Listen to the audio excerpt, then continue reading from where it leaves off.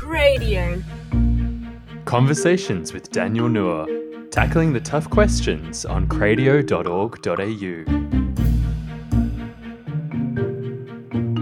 Hello Cradio listeners, my name is Daniel Noor, and when I entered the Catholic Church on September the 21st, 2013, I brought all of my confusion, anxiety and uncertainty right in with me. As a young journalist searching for the truth, every week I'll be interviewing an expert on a hot topic and trying to get straight answers on the moral, political and social issues of the day. I invite you to join me and to have your questions about today's tough topics answered as well. This is Conversations with Daniel Noor.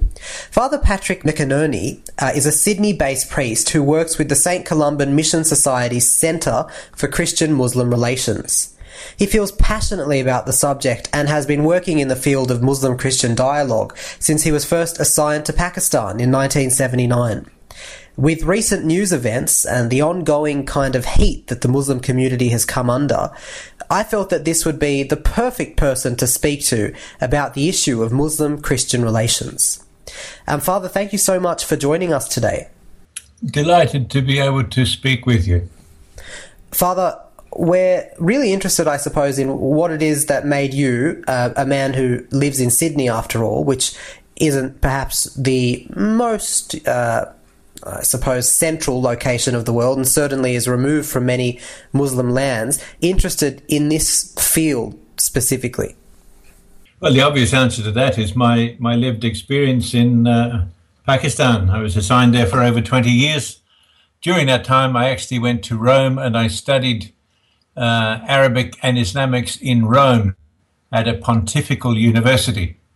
Now, that indicates how seriously the Catholic Church takes dialogue with Muslims, that there is a pontifical university, a place which is specifically designed for preparing priests, sisters, and other people for dialogue with Muslims, for working in Muslim-majority countries, for engaging across these boundaries that of Christianity and Islam.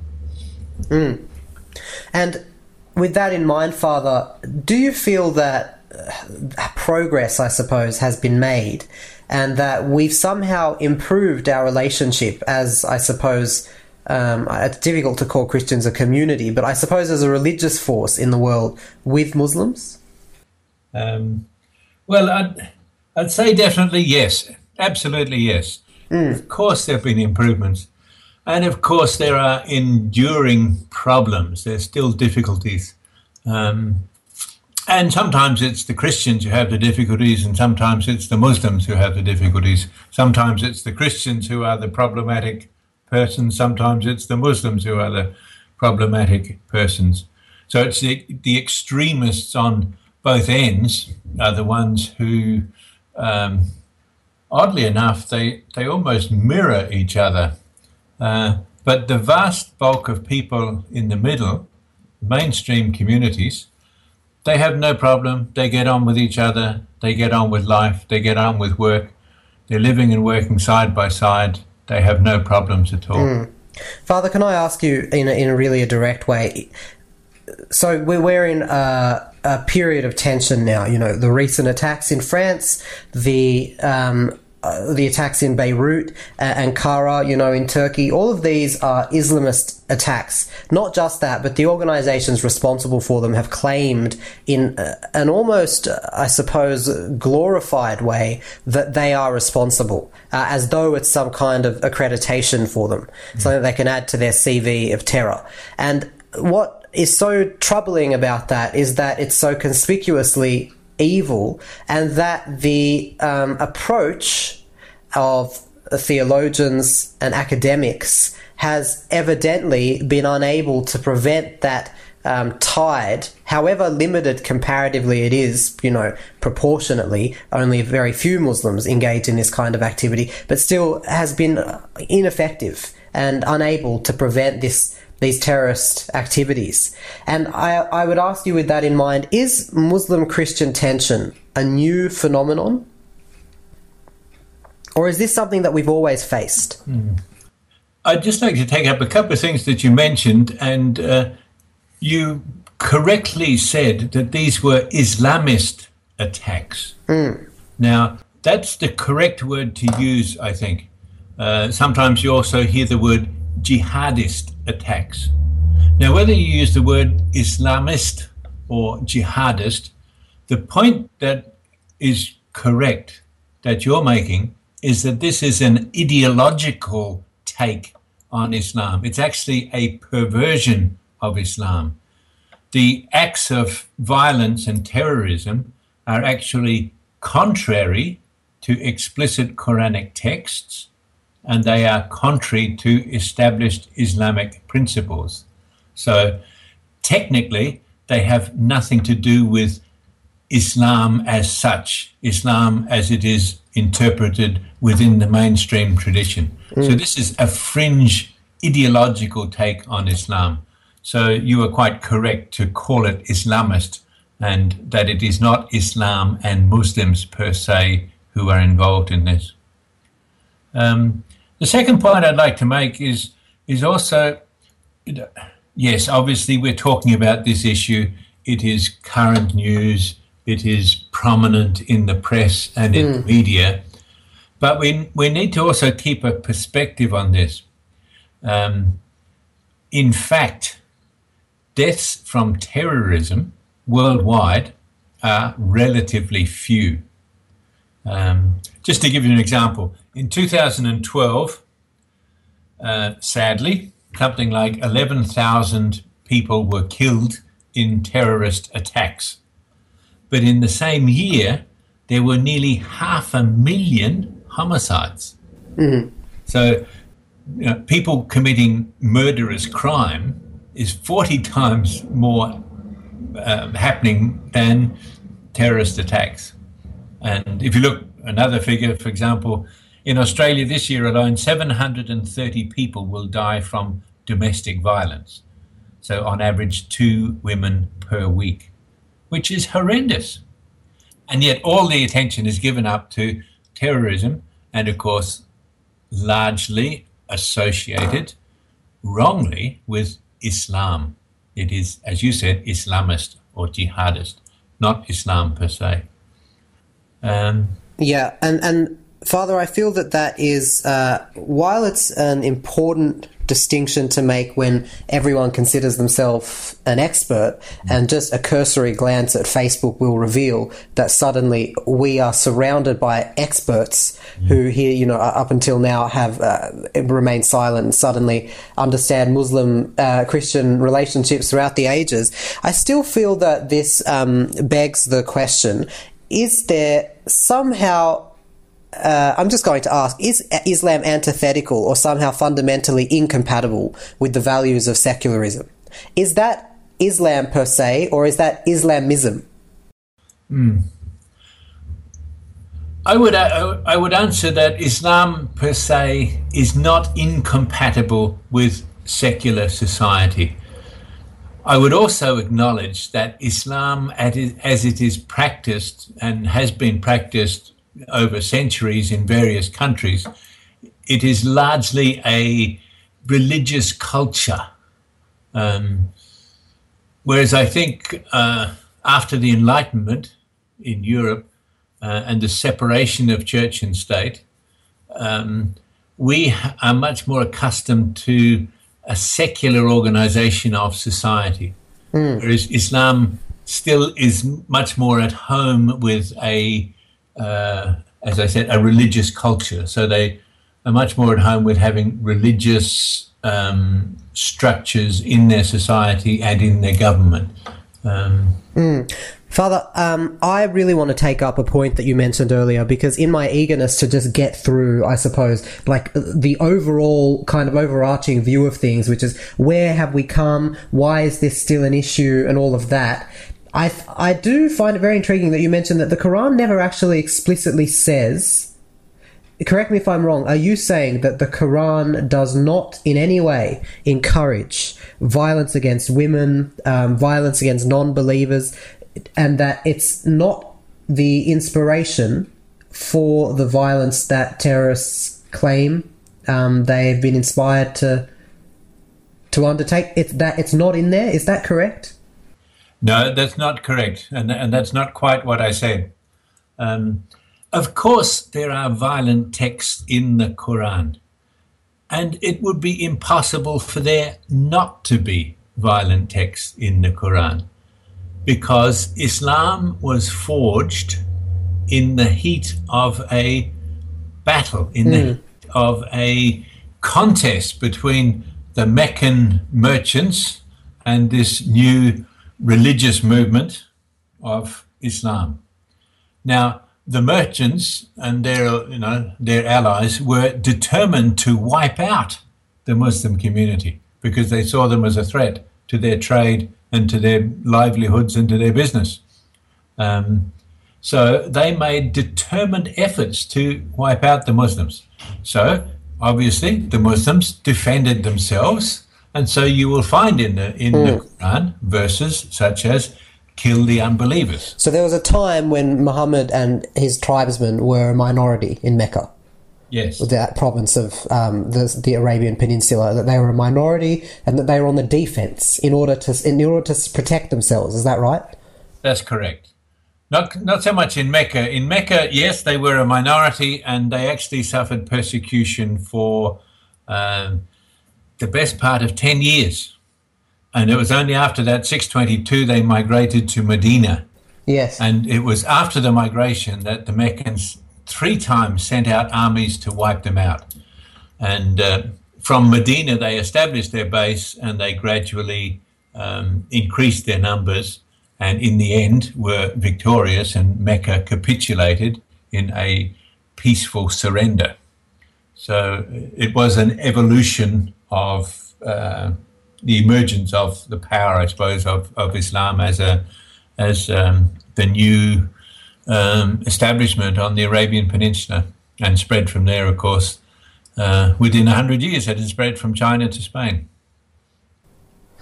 And it's been very successful in its spread. We often hear Islamists claim this idea that they are restoring, I mean, when I say Islamists, specifically the Islamic State and Daesh, who say things like, we will restore a Muslim government, a worldwide Muslim government, called a caliphate, if you like. And I can't see that notion is purely political, and that it is somehow in its essence, and this is now a claim that I'm making as someone who does not really, it must be said, read the Quran cover to cover. So tell me, why is this idea of an Islamic State now an important, if you like, principle, philosophy of Islamists today? And does it not somehow originate in the tenets, in the principles of the Quran and of Islam itself? Okay. A very important principle to establish here is the following. Text without context is pretext. Text without context is pretext. So, yes, the Islamists and the jihadists will find justification for their interpretation of Islam in the text and in the tradition. But the mainstream Muslim community worldwide, the living tradition of Islam, interpret the text in quite a different way from that literalist, fundamentalist version, which is what the Islamists tend to. So that's why the Islamists are such an anomaly, and that's why they go against the teachings of the Quran and of the tradition in terms of the living tradition. What is the living tradition of the Quran in terms of the political presence of Muslims in the world today? Well, I'm not sure how to answer that, because it will vary from place to place, from time to time. Yes. Because obviously situations differ. But I think the point that's really important that we have to make today, and I think this is a struggle for all of us, is that we're actually living in a globalized world. We are one world and one human community. In a way that wasn't the case before, is that what you're saying? Absolutely. The fact that we can talk together like this over, hundreds of miles, instant media, instant global communications, the whole world, if there are not Muslims and Buddhists and Hindus and Baha'is living in our neighborhood as a result of migration and refugees and all those sorts of things, if they're not in your neighborhood, they're actually they're in your living room, because they come in through our TV screens and through our mobile devices and through our other devices. So we are brought together in ways that have never happened before in human history. And so we have to find ways of living together and getting on with each other. And I think that's, to me, is the basic problem with the idea of an Islamic state as a place of purity where people will live according to a particular religion. It's just not credible anymore in a globalized world. Christianity has also practiced this same type of political establishment. Basically we had Christendom for 1600 years. And, it's a mixed bag. It had good things about it, also had bad things. It had crusades, it had the Inquisition and so on. And it's where Christianity was imposing itself by law and by force and by violence.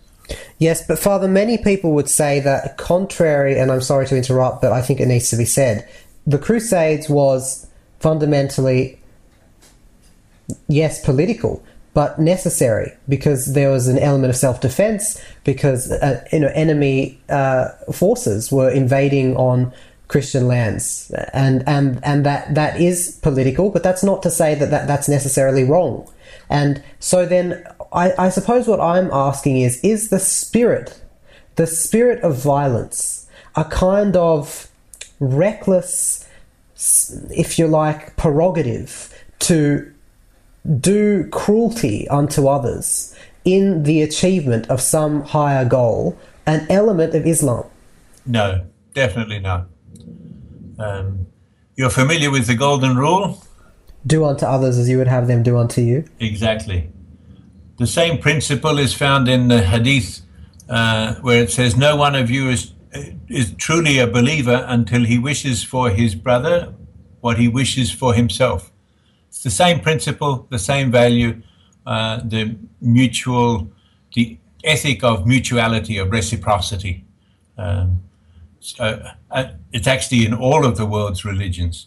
So that's the basis on which we should live with each other, and how we should treat each other, and how we would expect others to treat us.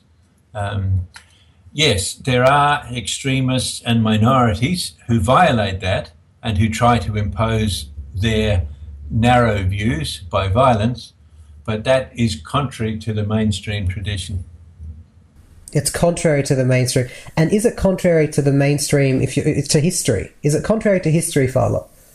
To the conduct of Muslims, say, as they spread from Saudi Arabia up north and then through Spain and the Iberian Peninsula? Is it contrary to the conduct of especially Muslim military forces in world history? Violence was a part of the story. Yes, there were Muslim armies, but it was much more than that. That was only one factor. When the Muslims came out of the Arabian Peninsula, they actually, the peoples they were meeting were fellow Semites who were under Latin and Greek rule. And so they were seen as being, our own people. And so they were welcomed. So the stereotype that Islam was spread by the sword is false. There were financial factors involved as well. If you paid the Muslim tax, which was less than what the Romans or the Greeks were asking, well, hello, of course, people are going to go with the people where it costs them less. So there were financial factors, there were ethnic factors, there were political factors, there were social factors. There was also the quality of life of the Muslims. They were seen as being good, decent people, and there was also at times a military and expansionist, extending Islamic rule. But it wasn't always even expanding Islam. It was expanding Islamic rule. They weren't forcing the people to become Muslim. That only happened over a period of centuries. It didn't happen overnight. So there wasn't violence used in that sense. And in fact, using violence and coercion in Islam is forbidden. No coercion in matters of religion. La ikraha fi din. No conversion, no compulsion in religion. And that's an established principle. And that's why what the ISIS people are doing is just so contrary to Islam. Father, why is it so easy for us to claim that it's Muslims,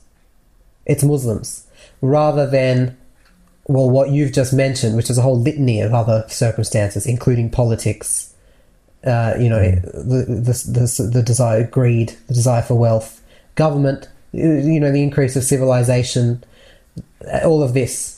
So why is it so easy? Just why is it so easy to say it's Muslims? Muslims are responsible. And I would suggest to you today that on my Facebook feed, I recently posted a link that I found about an Egyptian woman who converted to Christianity, and then she was killed by the father figure or the husband who didn't allow it, And we have countless stories like this of honor killings and that kind of a thing.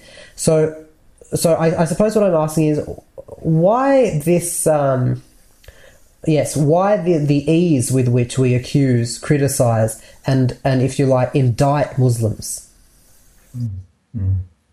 Okay. What's the 8th commandment? I can't say. Thou shalt not bear false witness. It sounds very arcane. It sounds a bit quaint, Who would be going around bearing false witness? None of us would do that. But in fact, it is very prevalent. The example that you gave, absolutely true. I have no doubt about it. And there are other examples of that type of wrong behavior. Yes. Now, there's over 2 billion Muslims in the world? Yes. Most of those people, the vast majority, 99.9%, have nothing to do with those sorts of behaviors. And yet they all get tarred with the same brush. They all suffer a bad reputation because of the wrong behavior of a tiny minority. And that's basically false witness. We're giving false witness against our neighbour. And I think we have to resist that and be much more informed and sophisticated in our analysis of what's going on. And particularly in these days, it's so easy to sensationalize and oversimplify and say it's the Muslims. No, we need to come together. As I saw on Facebook a post which said, don't feed the fears. Don't feed the fears. Tell positive stories. Yes, there are negative stories. Admit the negative stories. Tell those too. But make sure that it's proportional and balanced, and that there are as many good stories and even more good stories, because that represents the vast majority. Father, we thank you so much for your time. I'm sure that this will generate conversation. I suppose people maybe feel powerless, and when one feels powerless, you become intransigent in your view. I suppose a kind of desire for power, for control in what is ultimately a very chaotic situation, which is that these terrorist attacks seem to come out of nowhere and seem so, just so horrendously cruel. But I hope that this conversation will help many people to come to terms with some of the facts and some of the history that, we really do have to be a bit more informed about in order to make any kind of proper judgments. And we do thank you so much for your time. I really appreciate it. You're very welcome. There are plenty of other great podcasts right here on Cradio for your listening pleasure. I encourage you to browse the website. You've been listening to Conversations with Daniel Null. You've been listening to an episode of Conversations with Daniel Null. And for more episodes of Conversations, and for more talks, interviews and shows, visit cradio.org.au.